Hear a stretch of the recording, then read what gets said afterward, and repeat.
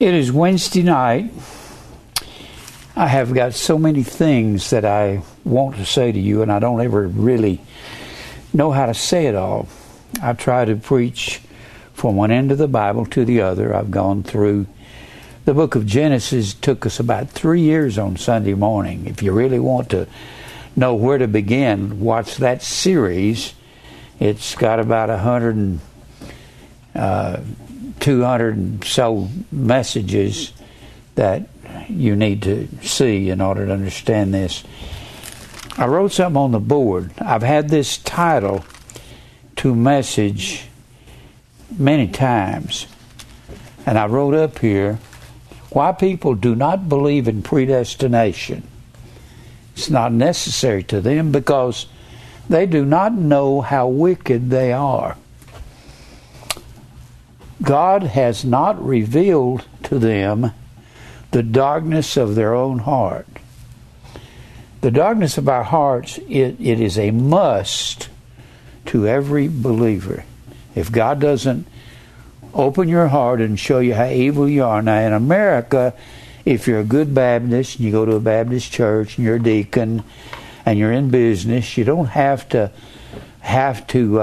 say I'm a real bad sinner. In fact, most people in America don't look at themselves as bad as their sin.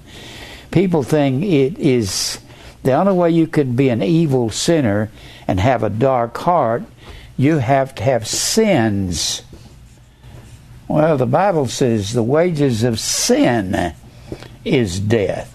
Most people just do not want to recognize who they are, and unless God opens up your heart and you're willing to say, I've got a wicked heart, the best definition for repentance I found was over here in Jeremiah 31 and verse 19. And verse 18 says, I have surely heard Ephraim bemoaning himself thus, Thou hast chastised me. Now Ephraim is talking about northern Israel, because Ephraim was the second-born son of Joseph when Joseph was in Egypt, and God had blessed Ephraim, and Ephraim was the head of northern Israel. One of the kings of northern Israel was Ahab, and he's the one who brought fire and tree worship into northern Israel. So the reason this says, Thou hast chastised me, I was chastised as a bullock, unaccustomed to the yoke. The yoke of a kingdom was the laws of a kingdom. Yoke. When the Bible says, Come unto me, all ye that labor and heavy laden, I'll give you rest. Take my yoke upon you and learn of me. That was the laws of a kingdom, was the yoke. That's where a bull would bow under the yoke and pull the plow without fighting. And then he says, I was unaccustomed to the yoke. Turn thou me, Lord, you must turn me, because I am under your tutelage, I am under your direction, and I shall be turned, for thou art the Lord my God. Well, turn has to do with repenting, and he says that in the next verse. Only if you turn me, I'll be turned. That word repent in the New Testament, metanoia, M-E-T-A-N-O-I-A or N-O-E-O, different spellings. Repent or repentance means to be turned and think differently. We have to be turned in order to repent. When men do not know how wicked they are, they're not being turned away from themselves. I was in real estate for years, and everybody in real estate thought they were pretty good guys. Well, you saw the front of them when they would come out and meet their clients, and they would shake the hand. Well, hey, it's good to see you, and I just love your card, and you got a beautiful wife, and your kids are wonderful, and they'll say anything to you to get your confidence. And a lot of them drank behind the scenes. A lot of them were alcoholics behind the scenes. There were several of them that died in alcoholic-related car wrecks. They died in kind of driving out of a out of a nightclub after a night of drinking. A lot of them run around on their wives and on their husbands. The people behind the scenes that go to the big fancy country club, they're not what they look like they are. And they think they're pretty good people. Surely after that I was turned, verse 19, will tell you what repentance is. After you turned me, I repented. Only if God turns a man will he repent. Otherwise he will not. God has to reveal a person how bad their sin is. But most people think, well, I don't rob banks, and I don't kill people, and I don't steal from people. I'm a good moral person. Well, did you know that all you have to do is think it in your mind? Jesus said, if a man looks upon a woman to lust after her in his heart, he has committed adultery with her. Did you know that? If you lust after something because you want it real bad, it is very difficult to come to a place in life where you don't lust after things. Lust, epithumia, E-P-I-T-H-U-M-I-A, means to breathe hard, to superimpose that upon your life. I got to have her, I got to have it. I want my place in life.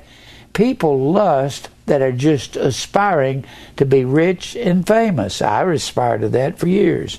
And I found out that's not what God wanted for me. He said, I repented, and after that I was instructed. When you're repentant, you will be instructed. You will be instructed, which is a word that means to see and to understand. I smote upon my thigh. That meant to take an oath, to place it upon your thigh. We get the word testament from that. It meant to place the hand upon the testicles of the leader of a family and say, I swear upon my children and children's children. You see that in mafia movies. That's where they got that from. I was ashamed. These people who do not believe in predestination, they know no shame. Because they have not, it's not been revealed to them just how evil their heart is. They don't know. That applies to everyone. No one in the hearing of my voice is not innocent. Nobody's innocent. If God had left us all to ourselves, every one of us would have gone to hell. Because any sin you commit is deserving of hell. That's what it is. And if I ask the whole world, have you had sin? Well, oh yeah, we all have. But God understands a little sin. He does not understand a little sin. I was ashamed and confounded. The word means to be, I was insulted. Kalam, K-A-L-A-M. God has insulted us by telling us you're worthless outside of me. And I did bear the reproach. The word reproach means infamy. I became infamous in the eyes of God. He revealed it to me, and I was willing to own up to it and admit it. I've said this from the pulpit many times. I know what sin is. I sang in nightclubs all over America. I've been in more nightclubs than everybody in this church put together. There ain't no doubt about that. I have sang, and I was sang in about 250 military base clubs. I've been in Davis-Monthan out in Tucson, and I've been at Luke Air Force Base in Phoenix. I've been in Shepherd down in Texas. I've been over in Florida to the bases over there to Eglin in England, and England Air Force Base in Louisiana. I've been to Seymour Johnson in North Carolina. I've been to Fort Hood, Fort Sill, Fort Polk. I've sang in all of these places. I've been in K.I. Sawyer up on the Michigan border. I've been in Goldsboro. I've been to I've been all over the country, and you know what's in nightclubs, and nobody can make an excuse to me. Nobody knows it like I know it. There's one thing in nightclub that has in common, and that's called sin, and that's it. It's there. No one can tell me what that's about, because I know all about it. Now, I'm going to read to you the definition of predestinate out of Kittle's New Testament Dictionary of Greek Words. Kittle's, this is a 10-volume set. And it's not the only definition, it's just the definition of prohorizo. That is the word predestinate. People don't like predestinate because it doesn't sit well with them. It goes against their free will or their self-will. They think it's free will and it's self-will. That's all it is. The Bible says all you have is self. Prohorizo will tell you, this is out of Kittle's New Testament Dictionary, and it's a 10-volume set. The comparatively rare and late word is used in the Greek Bible only 6 times in the New Testament. But how many times is John 3:16 in the Bible? One time. One time. And it's a late word, only 6 times in the New Testament. I can give you all those words. It is the word predestinate there in Ephesians 1 and 5, having predestinated us unto the adoption of children by Jesus Christ unto himself, according to the good pleasure of his will. Now, people hate, they think Romans 8 and 29 is the only place that it's there. That's where the Bible says, for whom he did foreknow, not what he foreknew, whom. And you have to go into an interlinear Bible to find out what that means. It is a pronoun. It's a pronoun. Whom is masculine gender, singular. It means the men, and that would include women, that God foreknew, prognosko. Pro meaning before, gnosko, we get the word prognosis from that. Now, prognosis is something a doctor does. It means to know beforehand when he examines you. Well, they don't know anything beforehand. They're guessing beforehand according to their education. So I call that, what they do, I call it a prognosis. This is what doctors do. Prognosis. Prognosis means to know beforehand, to know intimately, and God has a people that he knew before the foundation of the world. That's what Ephesians 1 and 4 says. He had chosen us in him before the foundation of the world that we should be holy. He chose us to be holy. Now, this is not God wishing. This is God determining that a certain people that he's chosen would be holy. Hagios. Hagios means pure or single.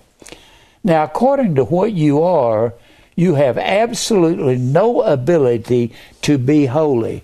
That word holy, hagios, is the same word as saint.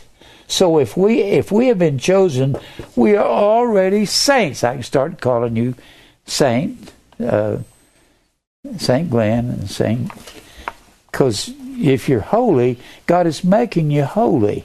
But holy is not something that comes on us all at once.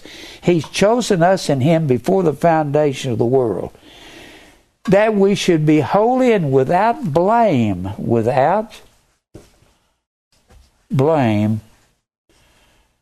before Christ. What he's chosen us to, eklegomai, eklegomai. It means to lay out beforehand. Lego is the verb form of logos. Logos is the word And ek means before or from the beginning or from outside of the beginning, outside. So, he has legoed us or chosen us for the word from the beginning. He's chosen us before the foundation of the world that we should be holy and without blame. We have been chosen to be holy and without blame. How can that be when the Bible says there is none good? There's none that seeketh after God. How can that be? Because God has to birth a people by His will.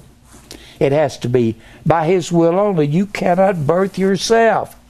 No one conceives themselves. If anybody here remember when you were conceived, I mean, did you have something to do with it? No. Do you remember when you were born and you were just a day old? You can't even remember when you were born spiritually. People say, I remember the time and the day. No, you don't. I don't remember when I started believing God, because before I started believing God, I didn't believe God. And what made me want to believe God wasn't me, because if it was me, then I can take credit for the day that I believed and say I did it. It was up to me. No, it wasn't up to you. It was up to God. So we've been chosen before the foundation of the world to be holy. But since we are not holy, and there's none righteous, not one, how are we going to be born? And how are we going to be holy? God births us by His will. When we're birthed, we were born, not of blood, nor of the will of the flesh, nor the will of man, but of God. What's born inside of you is Christ in you, and you didn't have anything to do with Christ coming alive in you. It wasn't walking in an aisle, it wasn't by an invitation to Him, and it wasn't by any sinner's prayer. The Bible says, God does not hear sinners. If any man's a worshiper of God, doeth His will, Him He heareth. And how shall any man call on a God he doesn't believe in? How then shall they call on Him in whom they've not believed? Romans 10:14. Romans 10:13 says, whosoever shall call upon the name of the Lord shall be saved. But you have to be believing before you can call. And belief is not in your heart. When you start off, you have just got nothing but the outer man, which is the flesh. And when Christ births Himself in you, we were born not of blood, nor of the will of the flesh, nor the will of man, but of God. Man doesn't have a thelema, an ability to determine his birth. That word will is thelema, and it means a determination. You don't have any determination because you're a sinner, you're dead in sin, and you cannot bring yourself alive. You got an outer man that was here at birth, and that's the flesh, and Paul tells you all about that when he speaks of the outer man and the inner man. Put on the inner man and get rid of this outer man, but that takes a lifetime to get rid of self. Let me finish reading this about predestination. It's mentioned there in Ephesians 1 and 4, 1 and 5, having predestinated us in the adoption of children. Adoption is the word huiothesia, Huiothesia. Huios, it's a construction of huios and tithome. If the Baptist preachers I was raised around, if they would look up these words, that word adoption, you can't do anything with this but define it. Adoption has the same meaning as it means in the English. It means to tithome, place, huios, sons. If you go to an orphanage and you're going to adopt a son, it is not up to the orphan as to who they're going to be adopted by. It's up to the people where they want to adopt that one. God says, that's up to me who I adopt and place in my family. You can't get into the family any other way than being adopted, placed in the family by the will of God. Then you got the word over there down in verse 11 of Ephesians 1. That we have obtained an inheritance, being predestinated. Our predestination has to do with an inheritance. Well, if you're a son, and then you inherit, inheritance is the word klero, nomia. It's construction of kleros and nomos. Nomos is the Greek word law, and kleros means a portion.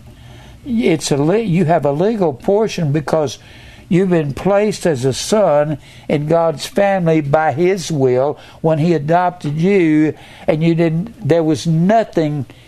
nothing to be adopted. Nobody did anything because there's nothing good in you to be adopted. Let me read the rest of this. All right. Of course, you have the verse, whom He did foreknow, He also did predestinate, be conformed to the image of His Son. That's Romans 8:29. Then you have the word again, whom He did predestinate, them He also called, and whom He called, them He also justified, and whom He justified, them He also glorified. That verse, Romans 8:30, shows you that everybody was not predestinated. Because predestinated in Romans 8:30,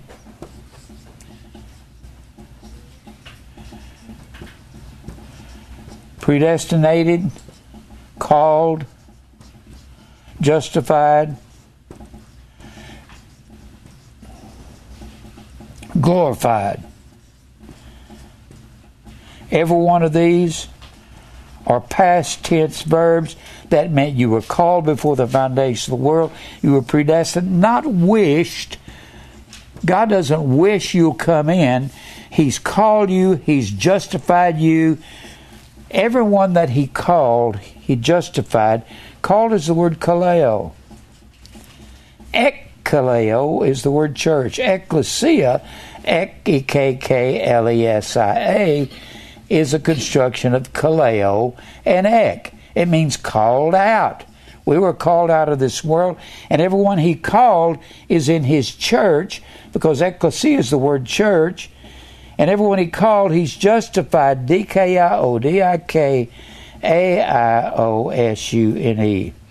Or not, excuse me, D-I-K-A-I-O. S-U-N-E is the word righteous. And this means to render innocent. He's rendered us innocent before the foundation of the world. And glorified is the word doxa. And we have been glorified as though we already received our bodies in the mind of Christ, our perfect bodies, as though we've already been born again before the foundation of the world. Everybody doesn't have a chance. Let me read the rest of this thing on predestinate. Since God is eternal and has ordained everything before time, that's what He says here in Kittle's Dictionary of the New Testament. Before time, prohorizo is a stronger form of apirizo. The synonyms and textual history show that the reference is the same. Romans 8:29, Romans 8:30. The omniscient God has determined everything in advance, both persons and things in salvation history, with Jesus Christ as the goal. But God sets it up before the world began. When Herod and Pilate worked together with the Gentiles and the mob against Jesus, it may be said in Acts 4:28, herein lies the hidden wisdom of God in a mystery. Well, that's what it says there. Let's look at that one more time. Go over there to Acts 4:28. I'm giving you the different places that this is, the word prohorizo is used. You cannot get around the definition. The reason people don't believe in it, they've changed the Word of God because they don't like predestination. It makes them look like something that they don't like to look like. And they don't like the idea of being something so evil that God's make a decision for them. That's a lot of it. Boy, that was a great statement I just made. That God has to make a decision for them if they're getting into heaven. They don't like that. They like the idea that they get to go no matter what happens. Look here at Acts 4:28. Acts 4:28. Peter and John just been taken by the Pharisees and threatened because they had healed that man. In the first part of this, he was lame from his mother's womb, and they healed him. They had abilities we don't have. They could heal. They could raise the dead. Peter raised Dorcas from the dead. This was the gifts of an apostle that is not at work today. People say, well, the apostles had gifts, and I think they're still alive today. I want to ask you something. Peter raised Dorcas from the dead. Have you seen anybody raise anybody from the dead lately? No. That doesn't happen. How about they could speak with gloss of foreign languages? Have you heard anybody speaking in Spanish that doesn't know Spanish, or Norwegian that doesn't know Norwegian, and preaching to the people over it? No, people say, well, that's happened. No, it hasn't. Here's something that has not happened to you. God gave these men abilities that if they were bitten by a deadly serpent, it wouldn't affect them. Now, Paul is shipwrecked on the island of Melita in the 28th chapter of Acts. When he's shipwrecked, he gets on the shore, and there's a bunch of wild, ignorant pagans there, and a bunch of natives out there on the shores of Melita, and Paul reaches down into a bunch of sticks, and the Bible says one of these vipers hung on to his hand, and they had fangs that would reach down, and they were curved inwardly, and they'd hang on and pump that venom into the man. And the Bible says that serpent hung on his hands, and these evil people said, he must be a god, because it didn't even swell up. No, he had the gift of an apostle. When the Bible says in the 16th chapter of Mark that you'll take up serpents, it doesn't mean you'll take up serpents, and if one bites you, maybe you won't die. No. Paul didn't die because it wasn't meant for him to die, because he had the gift of an apostle. Here's one thing I want to see you do. You say you got the gifts of an apostle. This is one that you can't fake. I want to see one of you take strychnine and drink a glass of it and have it not affect you. Because they could take it a poison drink and drink any amount of it, and they would not die. Now, that was the gifts of an apostle. That is not here now. They seem to like the tongues part. They seem to like the faith healing part. When the Bible says you'll lay hands on people and they'll be healed, it doesn't mean you'll lay hands on them and you'll say, be healed! That doesn't mean that. They just touch somebody and they'll be healed. But God let them know who He wanted them to touch. And that's what Paul did when he was up there in Lystra. He'd healed a man. We don't have that anymore. Now, here we are in Acts, the 4th chapter. Peter and John were taken by the Pharisees and said, if you don't quit talking about this man Jesus, we're going to beat you. Don't pray in his name. So they go back to the other apostles in verse 23. And being let go by the Pharisees, they went on their company and reported all that the chief priests and elders had said unto them. When they heard that, they lifted up their voice to God with one accord and said, Lord, Thou art God. Now they're doing something they were told not to do. They're speaking out in His name, praying to God, and they were told, we're threatening you. We're going to beat you if you pray or preach in His name. Lord, Thou art God, which hast made heaven and earth, and the sea and all that in them is, who by the mouth of Thy servant David has said, why did the heathen rage and the people imagine vain things? The kings of the earth stood up, and the rulers were gathered together against the Lord and against his Christ. They were all gathered together. The kings were there that day. Herod was there. He was the representative of the Romans in Israel. Herod was not a legitimate king. These were descendants of Esau. The Herods were Edomites. That's south of Israel. That's in the land of Esau, the land of Edom. They didn't have any right being king. The king had to come out of Judah, the fourth-born son of Jacob. So the kings were there. Pilate was there. He was the governor over Jerusalem. And they were gathered together against the Lord and against his Christ, for of a truth, against thy holy child Jesus, whom thou hast anointed. Both Herod was there, Pontius Pilate was there, with the Gentile soldiers piercing his side, and the people of Israel screaming, Crucify him! For to do whatsoever thy hand and thy counsel determined before to be done. Determined before is the word prohorizo.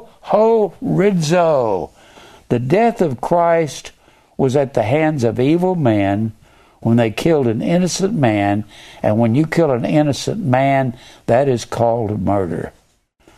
So the death of Christ was preordained by God, that these evil men would murder Jesus as the Passover lamb.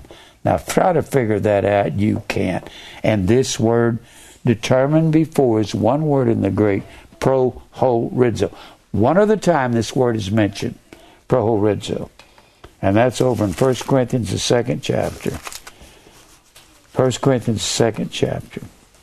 We're talking about why men don't believe this. They don't know how evil their heart is. Only God can open up a man's heart. Most everybody here has told me at times, I've got such a wicked heart. I know that.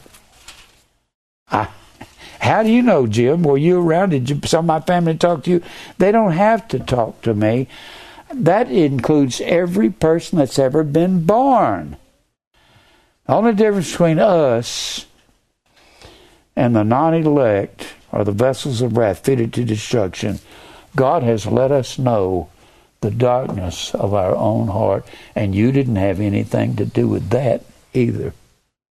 He's made you a vessel of mercy according to his will and according to his grace. Grace is unmerited favor. Unmerited. Totally unmerited by you. You didn't do anything. I'm really glad to hear people say, I don't want nobody to know about my past. I've got as evil a past as anybody. But so do you. See, our hearts are very dark outside of Christ. Sometimes you don't know that when you're real young. But if you live long enough, God will let you see that. If you're elect, he'll let you see it. He says here in 1 Corinthians, the second chapter, he says here in verse 6, well, let's read 5. That your faith should not stand in the wisdom of men, but in the power of God.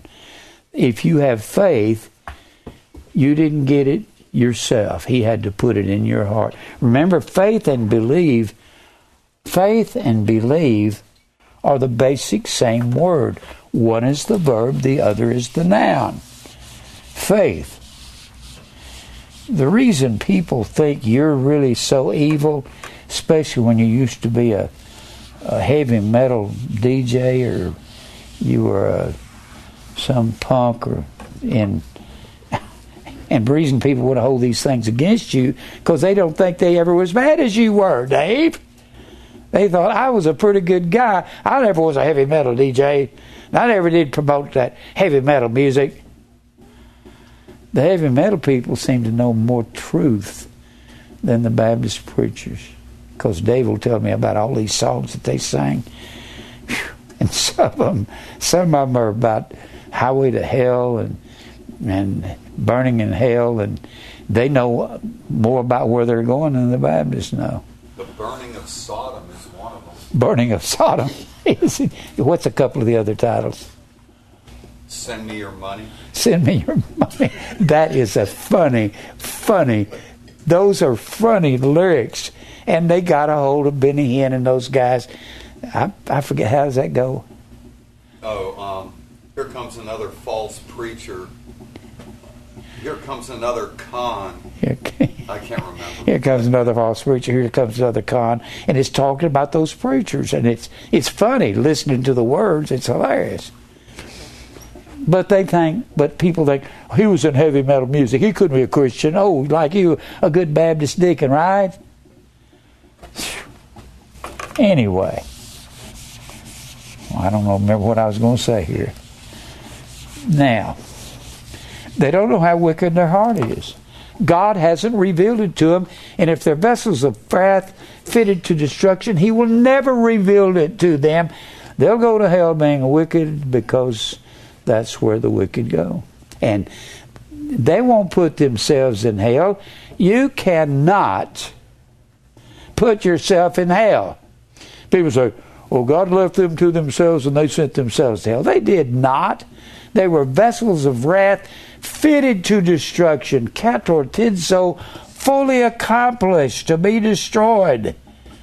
You mean a man can do something so evil to be destroyed and it's not in him? It'd be in him.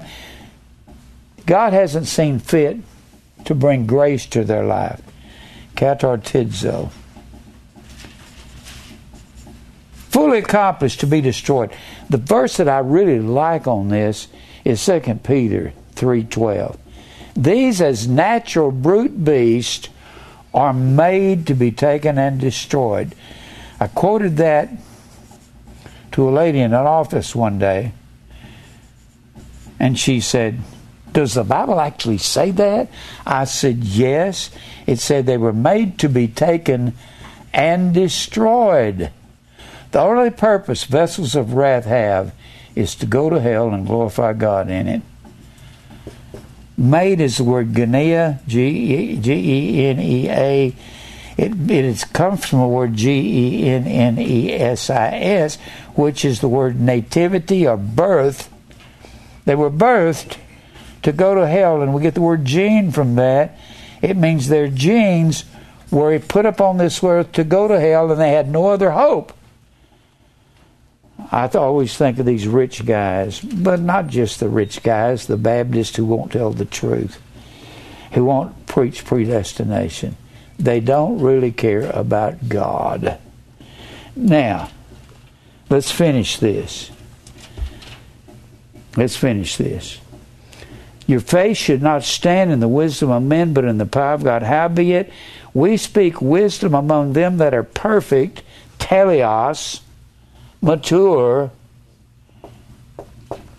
That means God has dealt with people with the fire and the trial. We speak wisdom among them that are mature, and yet not the wisdom of the world, nor the princes of the world that come to naught. But we speak the wisdom of God in a mystery, even the hidden wisdom which God ordained before the world. Ordained before the world. Ordained before is the word prohorizo. Ordained before. You cannot do anything with that. God has predestined all the things that will happen to us.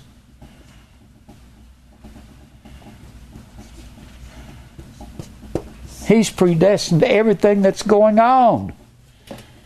You say, you mean when I go down here and I speed? Yeah.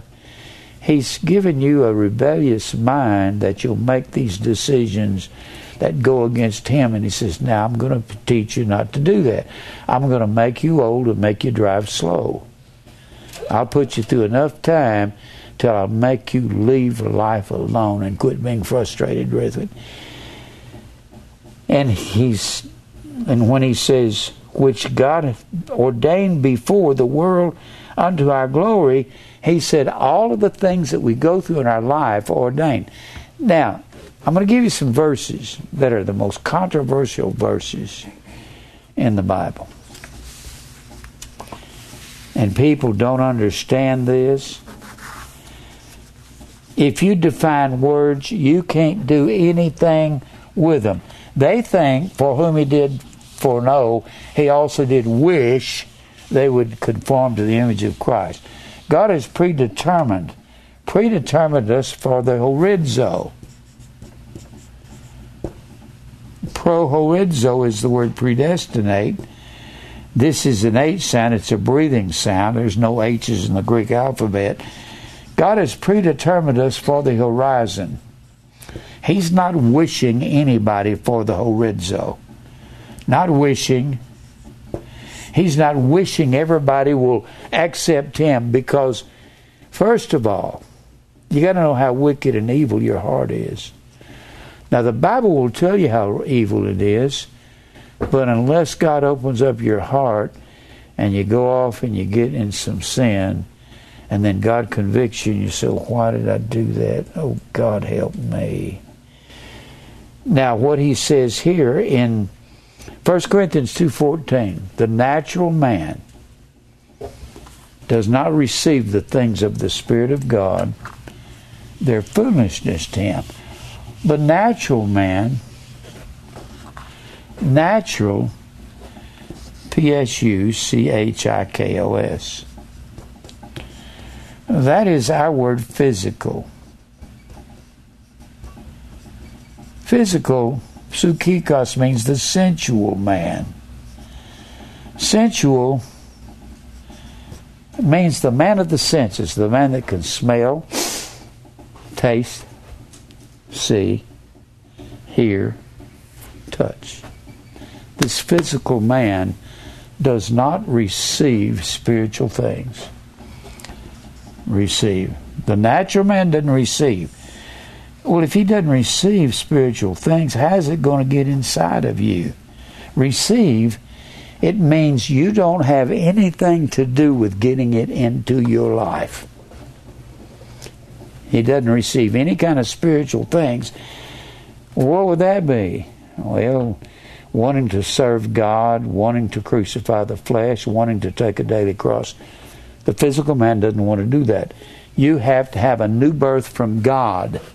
This word psychikos, it means physical or sensual. The man that can smell, taste, touch, so forth.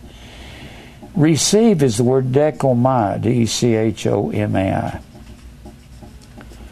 Dekomai comes from the word dek, meaning 10. Greek word for 10. Decade is 10 years. Decalogue comes from two words, dec and logos, which is the 10 words of God, or the 10 commandments. Dekomai means to reach out the 10 fingers and accept an offer that's been presented. Accept. No such thing as a dead man in his sin. The dead cannot do anything spiritual. The reason is he is wicked to the core. Well, I never considered myself wicked. That's because God hasn't let you go out and play enough games yet. And if you go out and play enough games, you'll find out you've got one of the most wicked things that ever come along in the history of the world, and that's your heart.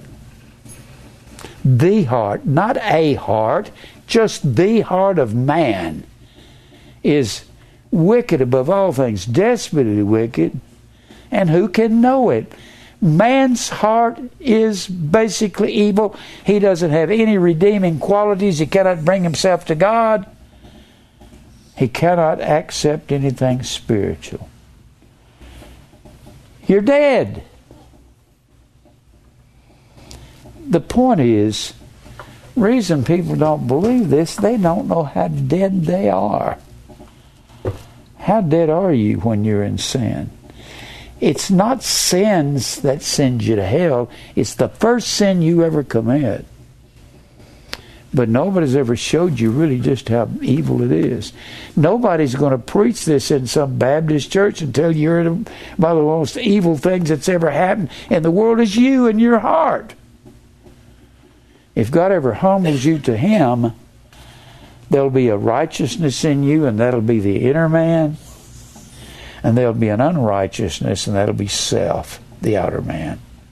When you start studying the inner and the outer man, that's Christ is in a war against the flesh. The flesh is you. Christ is the new birth in you. And you didn't have anything to do with to get Him into your heart. Nothing. You'd have to have some redeeming qualities to get Him into your heart, wouldn't you? Do you have anything righteous in you? I thought I was a real good little boy. I never did anything to hurt anybody. I was just the prize kid. David would spank. Clyde would pick on me, and he's bigger than me, and he'd punch me and hold his hand up, and I'd be swinging at him, and I couldn't get to him. And Daddy'd come in there and whip both of us. I couldn't understand that. Clyde he was doing it just to be mischievous. And I couldn't understand that. But I was a good kid. I had to grow up. I had this big, huge tenor voice. And God let me get into gospel music. And I found out how wicked I was. I had to get out there in the music world. Then I left gospel music, got into the pop music world. And I found out, little Jimmy Brown, this innocent little kid, just how wicked his heart was. God just hadn't let you be in that place yet if you don't think, or He's let you get so deep into you think, God, you could never save anybody like me.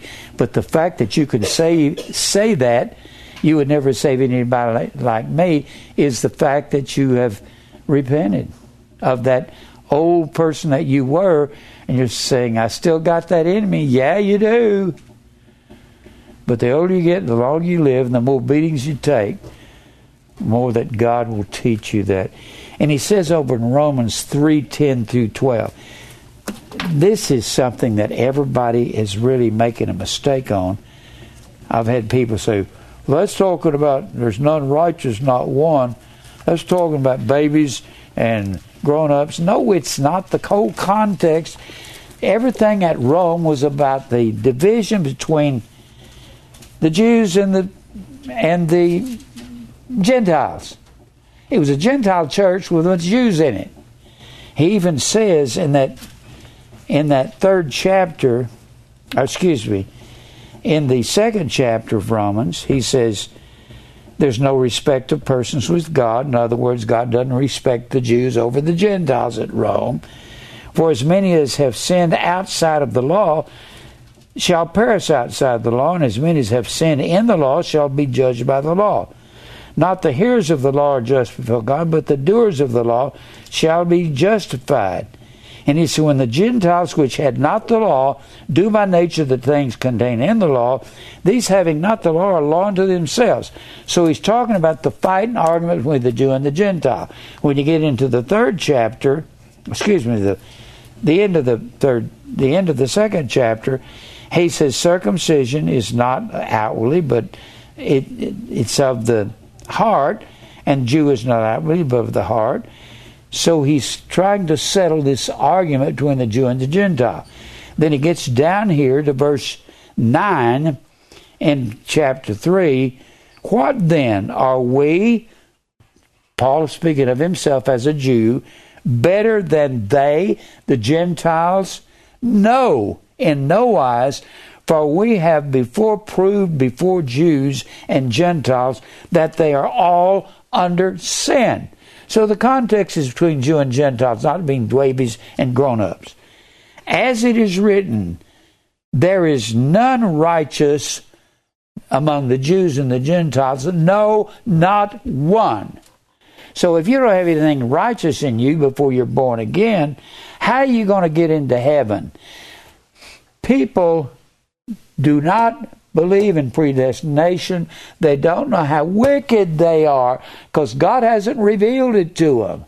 God has to reveal to you your wicked heart. Everybody here could have had the disposition of Adolf Hitler. People say, what are you talking about? Adolf Hitler wasn't any different than Thomas Jefferson, George Washington, Ben Franklin, Andrew Jackson, James Monroe, who started the Monroe Doctrine. The Monroe Doctrine was the expansion of the doctrine of discovery. When the Pope gives to Ferdinand and Isabella this doctrine of discovery edict, which says you can go to this new land and kill all those natives there because they're not human beings and they don't have souls, so go over there and just take their land and kill them. They killed 100 million American Indians over several hundred years because they said they didn't have souls. They killed more people than Adolf Hitler killed during World War II. That's what Thomas Jefferson, Andrew Jackson was behind the doctrine of discovery that drove the Cherokees out of Georgia all the way through the Trail of Tears, and that comes right down Old Hickory Boulevard and took them all the way to Oklahoma, and 4,500 of these American Indians died on that path. And they didn't care. I'm not out to get reparations for the black man or the red man or the Mexican Americans that owned Texas and New Mexico and Colorado and most of California, because under this doctrine of James Monroe's doctrine to go west and conquer everything, he called it manifest destiny. He just redid the doctrine of discovery. You can go out there and kill all the American Indians you want to, possess the land. That's our destiny as white people in America. How stupid! What are you going to do about it? You think Hitler was more worse than that? I don't think so. Was Hitler nuts, out of his mind? Was James Monroe crazy, out of his mind? Was Thomas Jefferson? Thomas Jefferson was behind this. They said in the Doctrine of Discovery that the Pope gave this edict to, it's even on the books now. He gave this edict to them. And people are going to think I'm crazy when I'm saying this and they see this on TV. You need to go to Barnes & Noble and get a copy of the Doctrine of Discovery. It's a great book. And the American Indians know they were treated this way, and the black men in America know it was told in America that slaves they're black, they don't have souls. Really? I think Glenn has a soul, don't you? His heart's been convicted. Sade has a soul. America has been run into the ground by a bunch of insane people. You actually think the founders of this nation were Christians? Thomas Jefferson said he couldn't run his nail factories without slaves. Said he didn't believe in slavery, but he had to keep them nonetheless. Don't think because you have been talked to about patriotism that these guys were actually wonderful founding fathers. They weren't. They didn't mind sleeping with them. Yeah, they didn't mind sleeping with them, babies with them. Sure. And Thomas Jefferson didn't just run around with Sally Hemings. He had all kinds of women in Europe. You just haven't been told. This is kind of like, America's kind of like most American people. America doesn't know how wicked they were 300, 400 years ago. They just don't know. All this is hidden from them. And we've got Barnes & Noble, Books A Million, and all these book places. You can go in there and go into the history section and ask for Richard Schenkman's books, historian, research for the Library of Congress. Used to be on Larry King's show all the time. And Larry King would say, Mr. Schenkman, you're the presidential historian. He didn't even know he was talking to a man that believed all of this, because he didn't bring it out on Larry King's show. Larry King would make things go however he wanted to go. We don't even know how wicked America was. I've said this before so many times. We were founded on a wicked concept. Democracy and capitalism is wicked. It lets men go out here and get in business and cheat and lie and be thieves to each other. That was daimonion, D-A-I-M-O-N-I-O-N, is our word demon, and it means to distribute fortunes. Has the exact same, right nearly to the words, as capitalism. Capitalism, and they founded America on an evil concept so that man can fulfill his flesh. And when you, in the second chapter of Acts 2, they had all the apostles brought all of their wealth or whatever they had, brought it to the feet of the apostles, and they all distributed and had all things common. Common is the word K-O-I-N-O-N-I-A, koinonia, and when you translate that into Latin, it's the word C-O-M-M-U-N-I-S. An atheistic nation like Russia founded, that was called socialism. But see, it's not going to work if you've got Putin, Gorbachev, Khrushchev, and these guys in charge.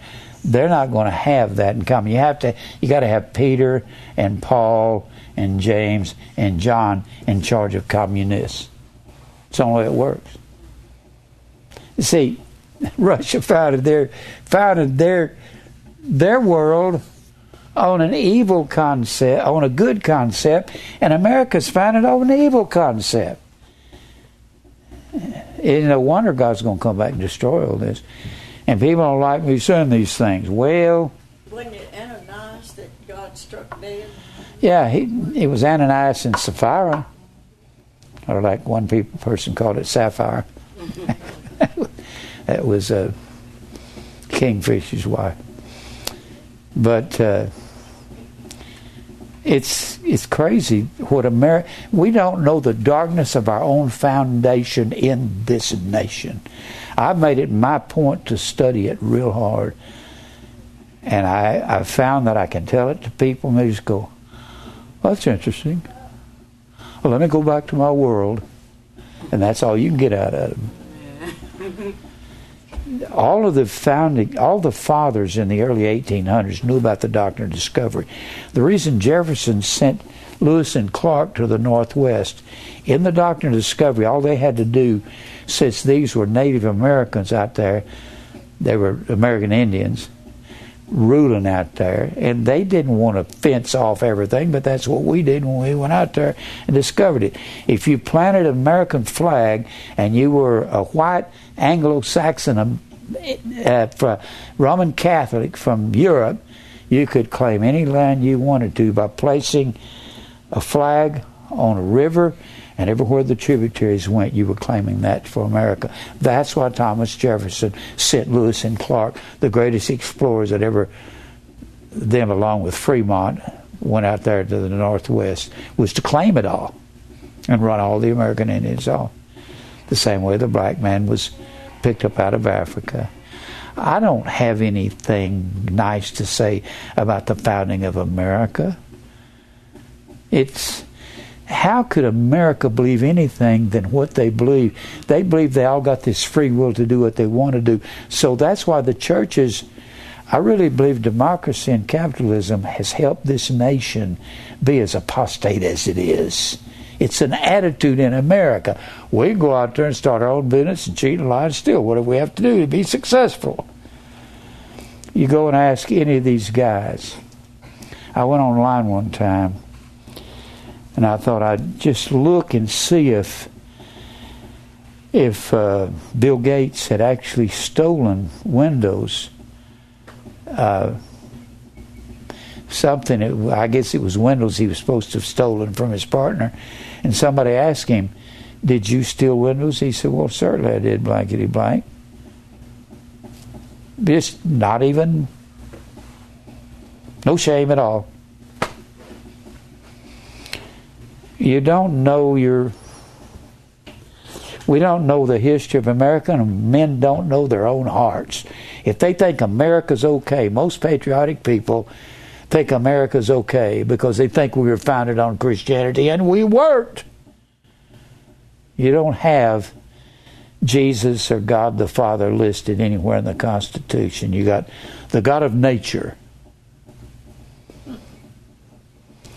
In Psalms 14, 1 through 3, the fool has said in his heart, there is no God. You don't have to say there is no God. You just can say there's a God, but it's different than the God of the Bible. It's a God that let us do all that we want to do. Well, that is not Jesus. They are corrupt. They have done abominable works. The fool has said in heart, there is no God. That's not talking about, it's talking about men who say there's no God to guide my life. I go to church, but He's not going to tell me what to do. I've got my business. What really gets me, we've got all kinds of proof of these truths in our libraries. We got it in this Bible, and people don't want to believe it. The Lord looked down from heaven. I'm still in Psalms 14, 1 through 3. The Lord looked down from heaven upon the children of men to see if there were any that did understand and seek God. They're all gone aside. They're all together become filthy. There's none that doeth good, no, not one. And that includes everybody that's a believer, nevertheless an unbeliever. All vessels of wrath and all vessels of mercy. And the only thing that God's going to take to heaven with Him is the ones He's birthed and had mercy on to birth the inner man. And He's going to give us a new body one day and do away with this flesh. That's the only people that gets to go to heaven. And it's by no good that we do. Ecclesiastes 7:20. There is not a just man upon the earth that doeth good and sinneth not.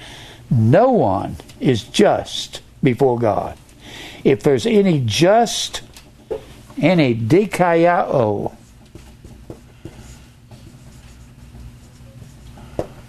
any innocent before God, that God has to make us innocent or guiltless.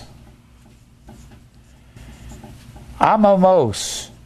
He's called us to be without blame or innocent. That's the inner man. A-O-M-O-S. Reason men don't believe in predestination, don't try to convince somebody about predestination. I am only looking for God's elect. They've been elect from the foundation of the world. Don't fight somebody over the truth. Just say, evidently you're a vessel of wrath fitted to destruction. You were born to go to hell. I don't have time for you. I got to go now. It's better to say that. If they are elect, that will bother them. You don't have to convince anybody. All that the Father giveth me, Jesus said, shall come to me. God's going to put a new man's heart in every one of His family. And the rest of the world, which is the majority of the world, you read these verses and people say, well, that's not me. That means somebody down here in Africa or somebody on the Amazon in South America. No, it doesn't. It means you. Then Job 15, 14 through 17. What is man that he should be clean? He doesn't have any cleanness in him. And he which is born of woman that he should be righteous. Behold, God putteth no trust in His saints. Those who He has set aside to be holy, He's not going to trust you to be holy. He's going to come and birth Himself in you when you're one of His elect, but you don't have enough good in you to come and to be born again. But you have to be born again, but that will be by God's will, not by yours. So quit looking to change people's mind and turn them around. Nobody can be turned except by God.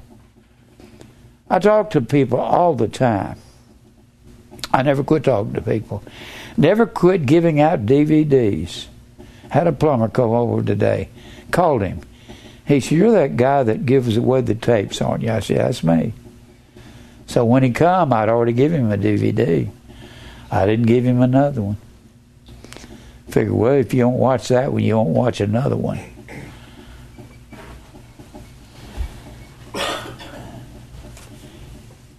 Behold, he putteth no trust in his saints. Yea, the heavens are not clean in his sight. Nothing is clean. The moon is not clean. The earth is not clean. How much more abominable and filthy is man, which drinketh iniquity like water. He's not talking about particularly bad men. He's talking about all men drink iniquity like water until he comes by his grace and will and births himself into the heart of his elect family. And then he starts working on us and says, you have to go through fire and trials and tribulation so I can perform what Romans 8:29 says. I want to perform in you whom he did foreknow, he also did predestinate to be conformed.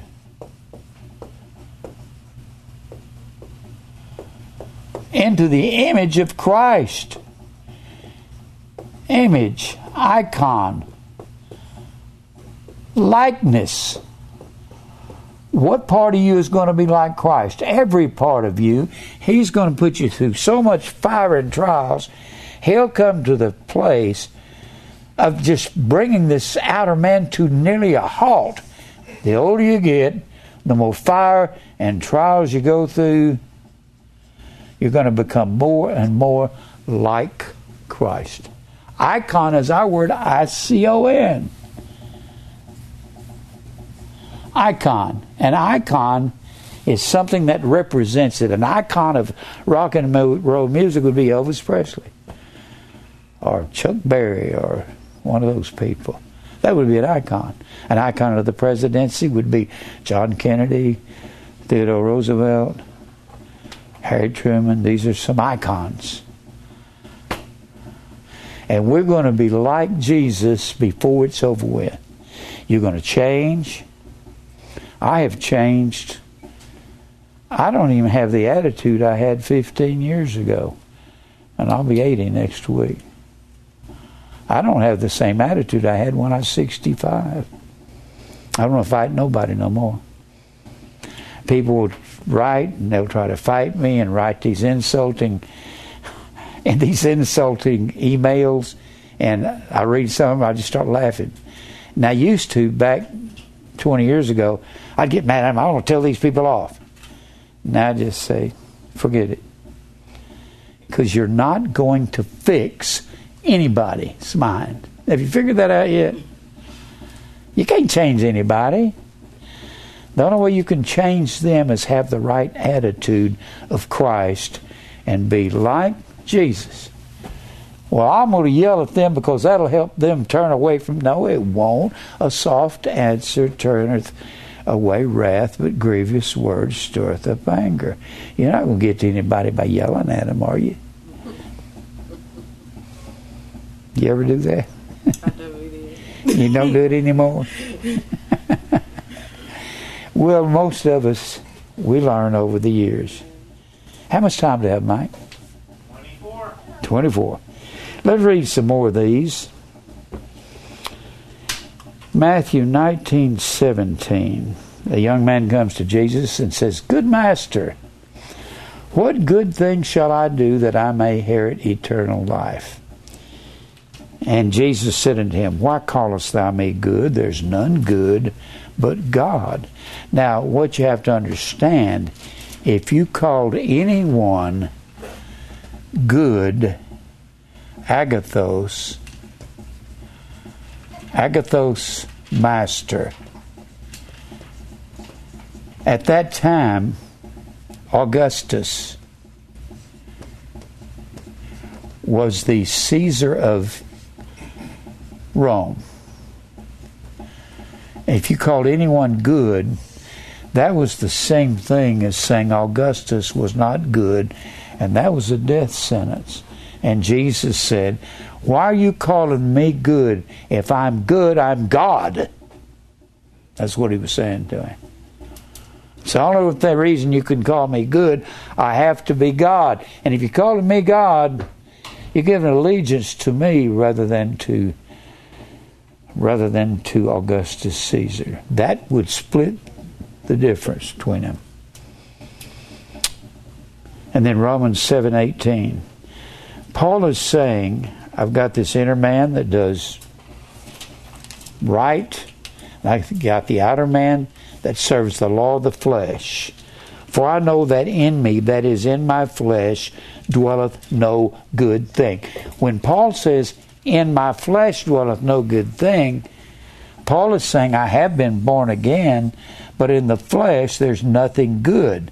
So there's no good thing in my flesh. Now this ought to tell us something about us, because Paul is saying how to perform katergadzomai. Fully accomplish. How to fully accomplish that which is good is not in me. He said, with my flesh, I serve the law of the flesh. With the inner man, I serve the law of God. Oh, wretched man that I am, who can deliver me from the body of this flesh? I'm so tired of me and my flesh. I'm really at that point at my age. I am tired of dealing with this flesh. I really am. I don't mind when it comes time to go to be with the Lord. I look forward to it. I get up every day, look out the window. I think of the world does not want this message. What really depresses me more than anything is to look at a world, go out here and talk to people. They all just kind of back away from me. Hey, Jim. Hey, Mr. Brown. Hey, you're not going to get us, are you? That's what they act like. I'm going to get them. I'm not going to get you. I'm just telling you, if you're not elect, you're supposed to feel the way you feel. But it's very depressing. Jesus was a man of sorrows and acquainted with grief. Had a shirt on today. Ecclesiastes 1:18. On the front of it, it says, in much wisdom is much grief. On the back of it, he that increaseth knowledge increaseth sorrow. I've told you all about wearing that into my doctor's office one day. Dr. Lepotis, my cardiologist, looked at that front of the shirt. In much wisdom is much grief. He said, that's really true. That is really a good shirt. I said, I didn't say that. Solomon said that. Ecclesiastes 1:18, right down here on the bottom. And I said, the back of it says, man that increases knowledge, he knows that's true because he's 60-ish. You can't get 60 and be a doctor in the world and not know that the more you learn, the more grieved and sad you're going to get. I'm very sad. Jesus was a man of sorrows and acquainted with grief. And if you're going to be like Jesus, the more you learn, the wiser you get. You're going to be grieved at a world that hates the Word of God. And they hate it. They don't like this thing that I'm saying here. And then he says over there, and he said, I don't know how to perform what's right. What's amazing to me, he says, how to perform that which is good I don't find in me. In Philippians 2:13 says, God says, work out your own salvation in verse 12. Work out your own salvation. That word work out is katergadzomai and is imperative mood. I thought, well, when I first time I read that, I thought, well, how can Paul give an imperative command to work out katergadzomai when he says, I can't do it? Well, the next verse says, it is God that works in you. It is God that katergadzomai in you to willing to do of His good pleasure. If you belong to God, God has to do all the working in you. You cannot work out anything. Because you don't have anything good in you. You got to keep remembering. The only good in us is that inner man, Christ in you, the hope of glory. If you ever do anything right, it'll be God working in you. You're not as good as you think you are. Even a lot of Christians don't know that to the full extent yet. They're not as good as they think they are. If God turned us over to our own desires, ain't no telling what each one of us would do. If He just let go of us, pulled every restraining hand off of us, said, go to your evil deeds, we would do the worst. All of us. Isn't that true? Well, preachers are not going to preach this message. That's for sure. I love Psalm 62 and 9. This will show you how bad you are. Surely men of low degree are vanity. What are men of low degree? Hebel, worthless. Men of low degree are people that are not men of high degree. Truck drivers, people that work in the marketplace down here, people that sell flowers, people that sweep floors in stores, people that are checkers in stores. They're worthless. Well, it sounds like He's not going to lift up the men of high degree. Then He said, men of high degree are a lie. Whoa. Men of high degree are going to be lawyers, doctors, owners of companies. Why are they all alike? Because they lie to get everything they have. If you have the least desire to twist the truth to make money, let me tell you, being like Jesus is not an easy thing. If you have your own desire to twist the truth so you can come out with a better situation and a deal, you've stolen from those people. Has anybody ever done that? I have done that. I have done that to get a better deal. You know when God really dealt with me on that? I used to go into a service station down here, and I'd get a, what do you call it? Not a coffee, but one of those things they make. And they would give me a large one and charge me for a small one. I'd say, wait a minute, that's not right. And they'd say, what do you mean it's not right? I said, you're not charging me enough. I'd say, oh, okay, thank you very much. They were ready to jump my case. It's when somebody'd leave their cross pin in the car and I was selling real estate, and I'd see it, I'd take it and put it in my pocket and say, well, I come out smiling like a rose there. I didn't, because I was doing wrong. When you think you're getting by with little things, you might as well steal a car in the eyes of God. You might as well steal money out of your mother's purse, steal her rent money, as to do little things. God's had to deal with me on little things. You can't get by with it. If you don't know your heart, it's because God hasn't dealt with you and convicted you on little things. Now, it says men of high degree are a lie.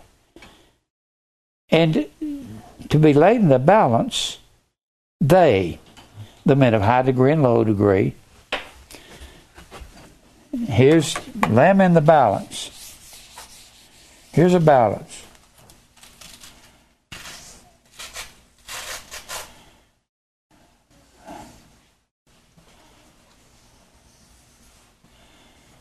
Be laid in the balance.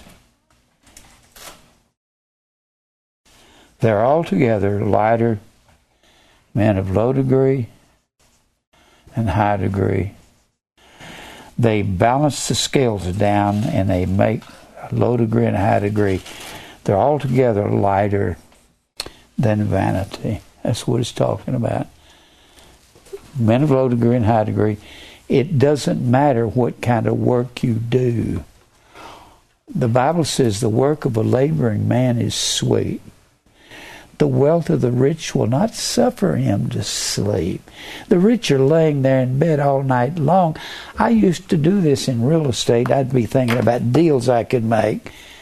And I think I could do this and buy this house and tell this woman that. And I couldn't follow through with it. I'd come up with all kinds of ways to make lots of money. Has anybody done that besides me? I have done that.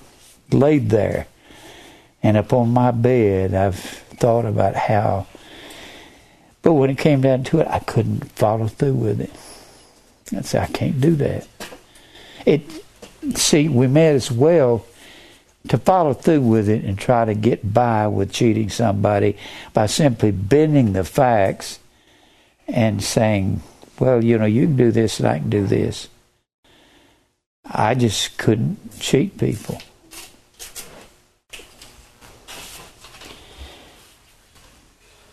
And then Proverbs 20:9. Who can say I've made my heart clean? I am pure from my sin. The whole idea is nobody can say that. You can't say I made my heart clean. I'm pure from my sin. Nobody has any good thing in them. You have nothing in you to make yourself clean. The reason people don't believe in predestination, God has not revealed to them, and if they are vessels of wrath, He will never reveal to them the wickedness of their heart. There's no difference between us that are believers and them that are unbelievers, other than the fact that God had grace on us and opened our hearts up and see how dark your heart is, and instead of saying, praise God, I'm a Christian and I love God with all my heart, instead of saying that, you want to drop your head in shame and say, oh God, forgive me what I've done, like the man there in Luke 18. God be merciful to me, a sinner. I have cheated and lied. Unless God reveals to you how dark your heart is, you'll never repent. And when you do, you won't raise your hand up and say, praise God, amen, hallelujah, Lord. You won't do that. You drop your head in shame and say, oh God, why did I do that?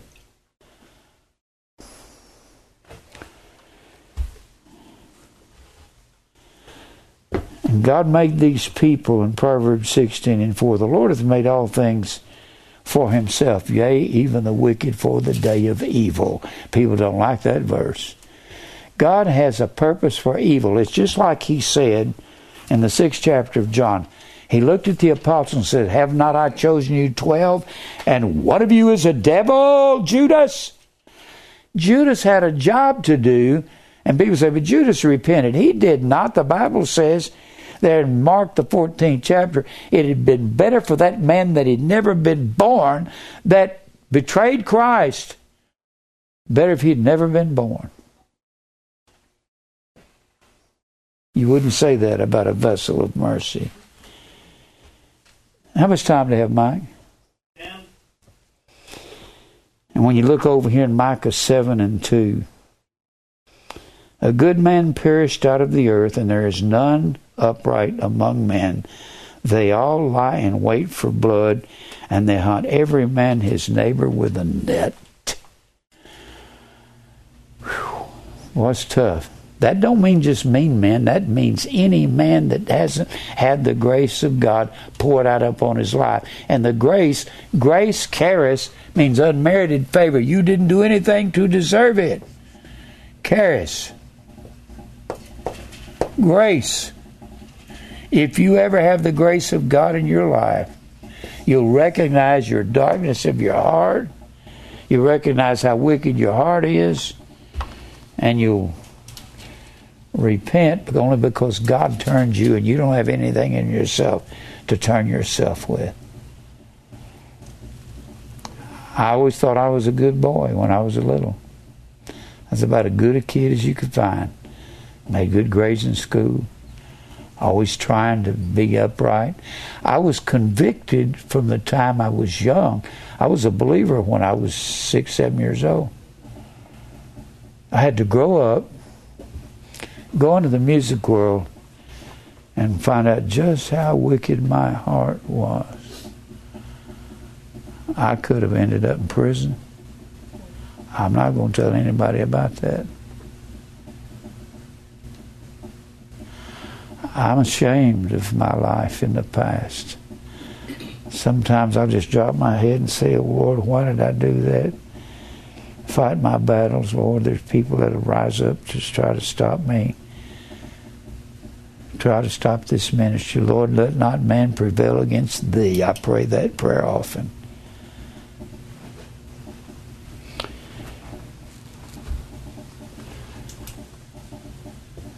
And the Bible says in Romans 16:9, a man's heart deviseth his way, but the Lord directs his steps. You may be devising all the things that you were going to do. I was going to be a famous singer, a famous pop singer, world famous, and I was going to be out here just doing all these great things for God at the same time. God says, no, you're not. David was going to be a famous boxer and promoter of rock music, but he's not. He works for Grace and Truth Ministries. And your life is going to be completely different 10 years from now than what it is today. And 10 years from now, if I'm not dead, I'll be close to it. Because I'll be 90 in 10 years. Not many people live to be 90. But I don't say that pitifully. I say that in hopes of Jesus Christ. And people will wonder, why does God do that? People say, well then why would God just intentionally ordain people to hell? We've already discovered that. God willing to show the wrath of the men in the world. Romans 9:22. He's willing to do that so he can make his power known. People are going to be glorifying God when they're cast into hell by the will of God, not by their own will. Job 33:13 says, why dost thou strive against God? He doesn't give account to any of his matters, anything he's doing. He's not going to answer any of us what he's doing, why he's doing it.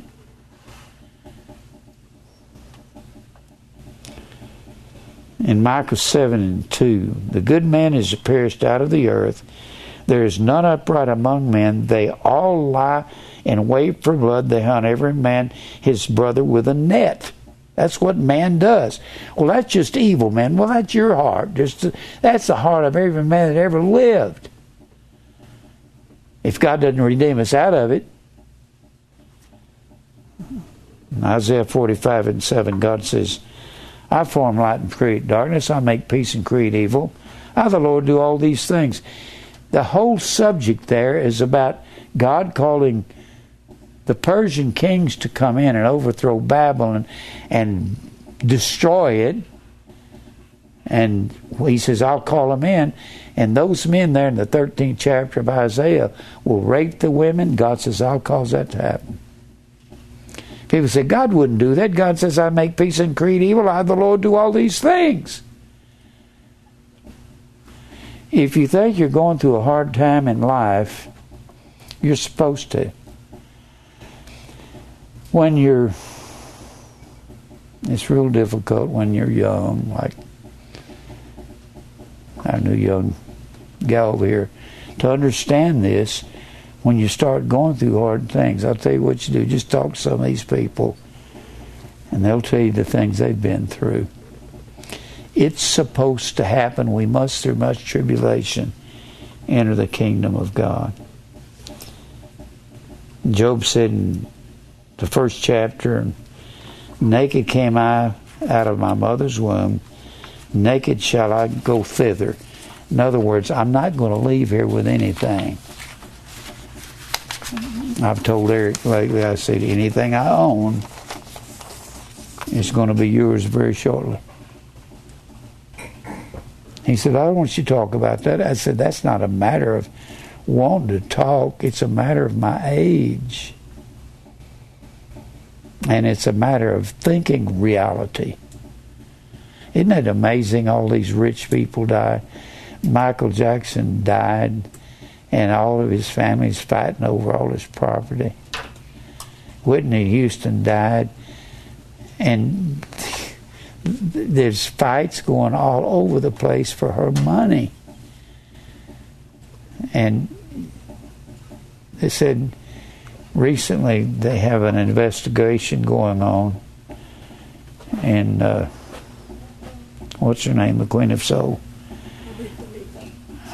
Aretha Franklin. They said somebody's going in there and taking $85 million out of her funds. Whew. They don't know who it is, what's happened, but they got a big investigation going. When you're gone, the point is it's not your money anymore. And your family can fight over it and argue over it. And tough luck. And it's nothing but a bunch of dirt. All this is going to dissolve one day. The reason people don't like predestination, they just don't know how evil their heart is. I'm not talking about evil men's hearts. I'm talking about everybody's heart outside of Christ coming in by His grace and birthing Himself in you. You deserve everything you get. Besides that, if God is going to form us into the likeness of Jesus, it takes a lot of fire to do that. My life reads like a panoramic movie. Reminds me of the CinemaScope, where it's supposed to cover the big wide screen. My life has been like a movie. I've been in blizzards. I've stood on stage with famous people. I've traveled all over the country. All the famous people I've ever been around, you know what they are? Jerks. Real jerks. They think I'm as wonderful as my press material says I am. No, you're not. You're going to die, and all famous people die. And when it's over, nobody's going to think you're wonderful anymore. It's over. And they'll be fighting over your money if you made any. It's funny the way you look at things when you get old. It's not the way you look at it when you're young. Because you've seen all these people die along the way. Me and Dave are always talking about the rock and roll people that are dying. They're dying right and left. And they got nothing anymore. They're in a dead cat. They're in a body. Elvis not as pretty as he used to be. He's laying over there in a casket in a grave in Memphis, and his bones are all wrinkled up. He's not real handsome no more. He's an ugly old corpse. And none of that money belongs to him. It's over. We got to realize men love dirt. That's why they hate the daily cross. I'm out of time. Let's pray. Lord, thank you for truth. Thank you for letting us see what you're like and what we're like. Thank you for revealing my heart to me. Because, Lord, if you hadn't have, I would have never known you in your grace. Help the people here to realize they're not better than vessels of wrath, that you just have shown them their hearts. And you never show the vessels of wrath their hearts. Thank you for your truth. Fight our battles for us. Help us to overcome this world. You said faith was the victor that overcomes the world. That's death to self. We'll praise you for everything that you do. In Christ's name we pray, amen.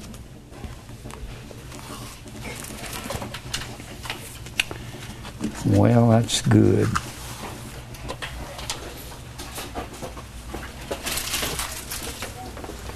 Did you get an email from me today? Yeah, I got your checks in the car. Oh, good. I forgot to bring them in. I'll go out there and get them right now. I appreciate it, Brother Jim. Makes my job much easier.